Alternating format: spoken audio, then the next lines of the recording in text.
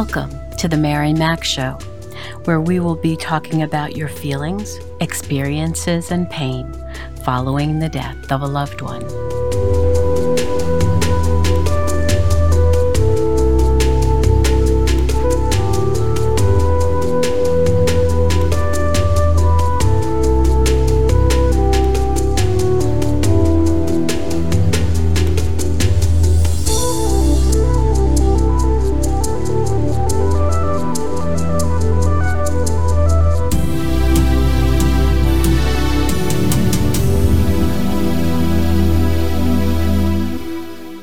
Good morning, good afternoon, good evening. Wherever you find yourself in this entire world, I welcome you. How are you doing, my friend, my warrior? I hope this day finds you well and safe. Often, we don't understand what's going on after a loved one's death. It just doesn't seem fair. It just doesn't make any sense. He or she was your everything. How could they die? And why did they die now? They had so much to live for, especially if they were so young or so young at heart. You may be discouraged that your prayers went unanswered. You believed your loved one would recover from that operation and that it would be successful. You believed that they would recover from their illness. You believed that they would be safe while at their job, especially police and firefighters, doctors and nurses. We could never have imagined the outcomes, and now we are numb. We ask ourselves the same question, why? And we become angry because the answer we are looking for never comes. So we badger ourselves and make ourselves even more weak and depressed because the answer is elusive. And we think God is punishing us, and that's the farthest thing from the truth. Everyone's life has a plan.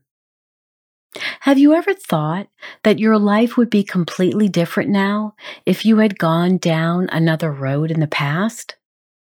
Maybe, yes. But you'd never have met your husband and had your child. But you say, my child died too soon. My spouse died too soon. My parent, my sister or brother, all died too soon. Yes. But can you trust that your child, spouse, parent, or sibling was with you exactly how long they were meant to be here? Pretty heavy stuff, huh? So let's just think about that for a moment. No matter how much we want things to go back to the way they were, they just won't. Nothing we do can change that. And I know it's very painful to hear me say that, but I really want you to consider this. No matter how long we wish it never happened, no matter how sad we are, no matter how long we choose to live in our cocoons, it won't change how they died, or when they died, or how old they were when they died. I know you probably want to throw something at me right now, but I want you to get well. I want you to reframe how you look at your life now. I want you to trust yourself that you have the right to move forward. And yes, you have every right to sink into your grief when you need to. But what I wish and encourage you to do is remember that you still have your life to live. When they died, no one declared that you were dead too. Let that sink in, please. Now, you may have days when you may feel you are emotionally dead.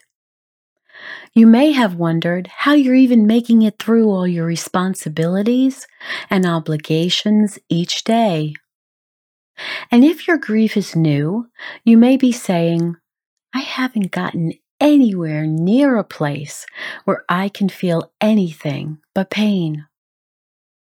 So if that's you, just remember this message, because one day it will be time to trust yourself that you have a right to a new life. It's important to give yourself permission to grieve, but it's also important to give yourself permission to live again, to create a life after your bereavement has softened. Yes, every so often, it will creep back up for shorter periods of time. Like when you hear a children's song from the same TV program that you used to watch with your child, or your wedding song, or an advertisement on TV for the cruise you took together. All these triggers are natural and normal. You need to trust that we are exactly where we should be along our journey. Don't compare yourself to others. Just be you. You can't be anyone but who you are, because actually, everyone else is already taken. Don't you love that line? You are grieving in your timing, and they are grieving in their timing. And you should never think that you are not far enough along when you see the way that others are dealing with their life and their grief. As I've said in the past, everyone has their own timing. Please don't forget this. We need to trust ourselves to know that just the right people will come into our lives to help us. To trust ourselves, to know that things will become better a little bit more each day. We need to trust ourselves that our grieving process is the one that is right for us, not someone else. How our relatives grieve the death of a loved one has nothing to do with our path. Sometimes we feel like we have to take the same path as they do, and the same timing as they do, but that's nonsense. You need to trust that you are exactly where you should be. Not everyone is going to understand how we are grieving and in the time frame we are grieving. And we have to learn and trust ourselves enough to let their feelings and opinions fall away and not let them affect us. If we keep trying to please other people in the way that we are grieving, we are going to be completely frozen. We won't know which way is up. And while we want to please other people, when it comes to our grieving process, it is definitely yours alone. Even you and your spouse will deal with the death of a child in a different way, and you need to trust that that's the path they need to take. And they need to trust that your process is the one that you should be on. And it will take a great deal of conversation and loving kindness to help one another to move forward. And there will be many people in your world who will eventually start to comment and offer their opinion as to why you aren't further along on your journey.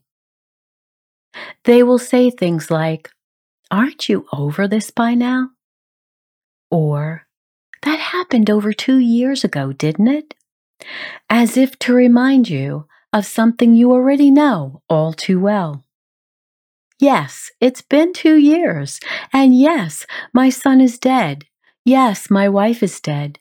Like I didn't know that? There will always be insensitive people who supposedly mean well, but they don't. They put their noses into our lives with ignorant comments, and all we want to do is smack them. And the sad part is, it usually comes from our own family and friends. They think they are doing good, but it only causes more pain. So what I want you to know is this. that you need to trust that more sensitive people will arrive into your life. They will become your little angels, and they come out of nowhere. Maybe at a bereavement support group, and you become close friends to help one another because you both experienced the stillbirth of a baby. Maybe at a suicide support group because you both lost a brother or sister and you're devastated that they did this, leaving your entire family and your life in shambles. Maybe at a homicide support group for survivors and you learn the criminal justice system together. And on those lonely nights when no one else understands you, you reach out to that other brother or sister or mother or father who knows exactly what you're going through. When Angela was murdered, I went to the Mid-Manhattan Library to find some help. I just had no idea where you'd go to get help for something like this. I didn't know whom to reach out to, but I certainly knew where to reach out to reference books to begin my journey. I didn't even know the word bereavement was a thing. I remember asking the reference librarian where I could find help after someone was murdered. She led me to the stacks, and it was there, with all the books pulled down on the floor around me, that I found a group called Parents of Murdered Children. It was in the back of a book called The Bereaved Parent, and I'm forever grateful to that author all those years ago. The next day, I reached out to the group's leaders, Barbara and Sid, whose son had been murdered. And a few weeks later, we found ourselves in their living room with 7 other couples who were dealing with the same thing. We were numb back then. Our family didn't have a clue how to help us, and often their well-meaning advice fell flat. They had no idea the complexities of having a person murdered in your family.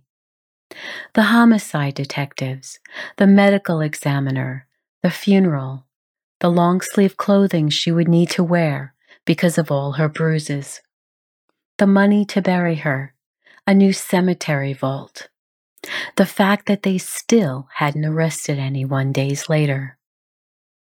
We didn't share this with most of our family and friends.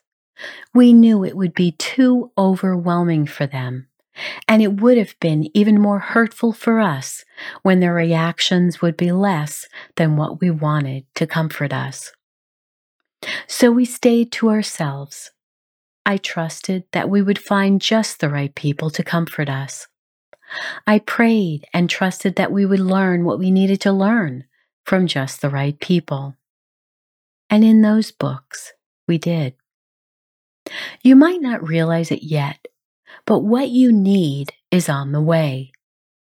Hold that thought in your mind and heart. Say out loud to the universe and God, what would happen if just the right people would arrive in my life to help me during this grieving process? What would happen if just the right people would come into my life and guide me through the next phase of my pain? What would happen if I learned of just the right support groups and contact people who would truly understand what I'm going through, especially when my family and friends do not, trusting that I would be completely understood? Trust God that He already has your life's plan set up. And even if you're really angry with Him, He's the source of your great comfort, so please try not to bash Him. Give prayer a chance. And by the way, prayer is simply speaking to Him. Tell Him everything that needs to be said, even your anger. Trust when things aren't working out, that the right people will appear, that the next perfect job will come to you, that your next perfect home will come to you. If you keep thinking that all is lost, you will remain stuck, and I don't want that for you. Amid all this pain, you must trust that good is coming to you. You must lift your spirits to believe better is on its way.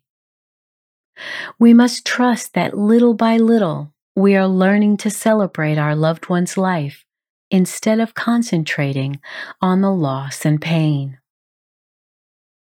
That we can move forward and are allowed to move forward and create a new life for ourselves. That is what they would want for us. We need to trust that we will recover from this intense emotional pain, that we will speak in a more positive way, that we will definitely write those 5 things in your journal each night that you are grateful for to reframe how you are thinking. If we stay in a negative place, always saying things like, "Oh, woe is me. Nothing ever works out for me. He died and now I have nothing. Now I will just live my life in poverty and shame. I don't know how I'm going to make it by myself." Or, "I'm never going to be happy again. I lost my daughter, and I just want to crawl under the covers and never come out." Well, you can do that for a time. But if you are feeling like this several years down the road, you've consciously decided that it is easier. And you're right, it is easier. It's certainly easier to give in. It's certainly easier to give up. But what kind of life would that be? Is that serving your other children who look for you to still be their parent? And your husband who looks for you to still be his wife? You've lost your trust in yourself. Trust to rebuild a new life, slowly, whatever that new life might be. No one said it would be easy. No one said it wouldn't be extremely painful most days. But if you trust yourself to find a bit of joy today and more tomorrow, eventually your focus will turn more positive than negative. You can do this. It may not seem like it now, but you can. Start by writing out all your pain. Pain that's directed at so many people in your life, even the person who died, and even yourself. Sometimes the pain we feel for what we should or shouldn't have done, real or imagined, can be just as crippling as how others treat us. This process may take many days, and if so, just keep adding as many pages as you need. And when you feel like it's complete, go burn it. Don't keep it. This is now in the past, and that's where it needs to stay. Your soul is now calm, the way it should be. Trusting yourself that your grieving process is yours and yours alone is a great gift you can give to yourself. Don't waste your time trying to live up to others' expectations, because you will never please them anyway. Live your life. Live up to your expectations. And if you already know in that still small voice inside you that it's time to progress more than you are right now, well then ask God for direction and the people who can help you. The last thing I want for you is to stay stuck if you're ready for your next phase of this journey. Trust yourself, my warrior. You definitely know what is right for you. Now have the courage to keep moving forward. So now it's time to get up and dance, dance, dance. Feel the music and feel good. Move your body even if you're just wiggling in your seat. So don't question it. Just do it anyway, okay?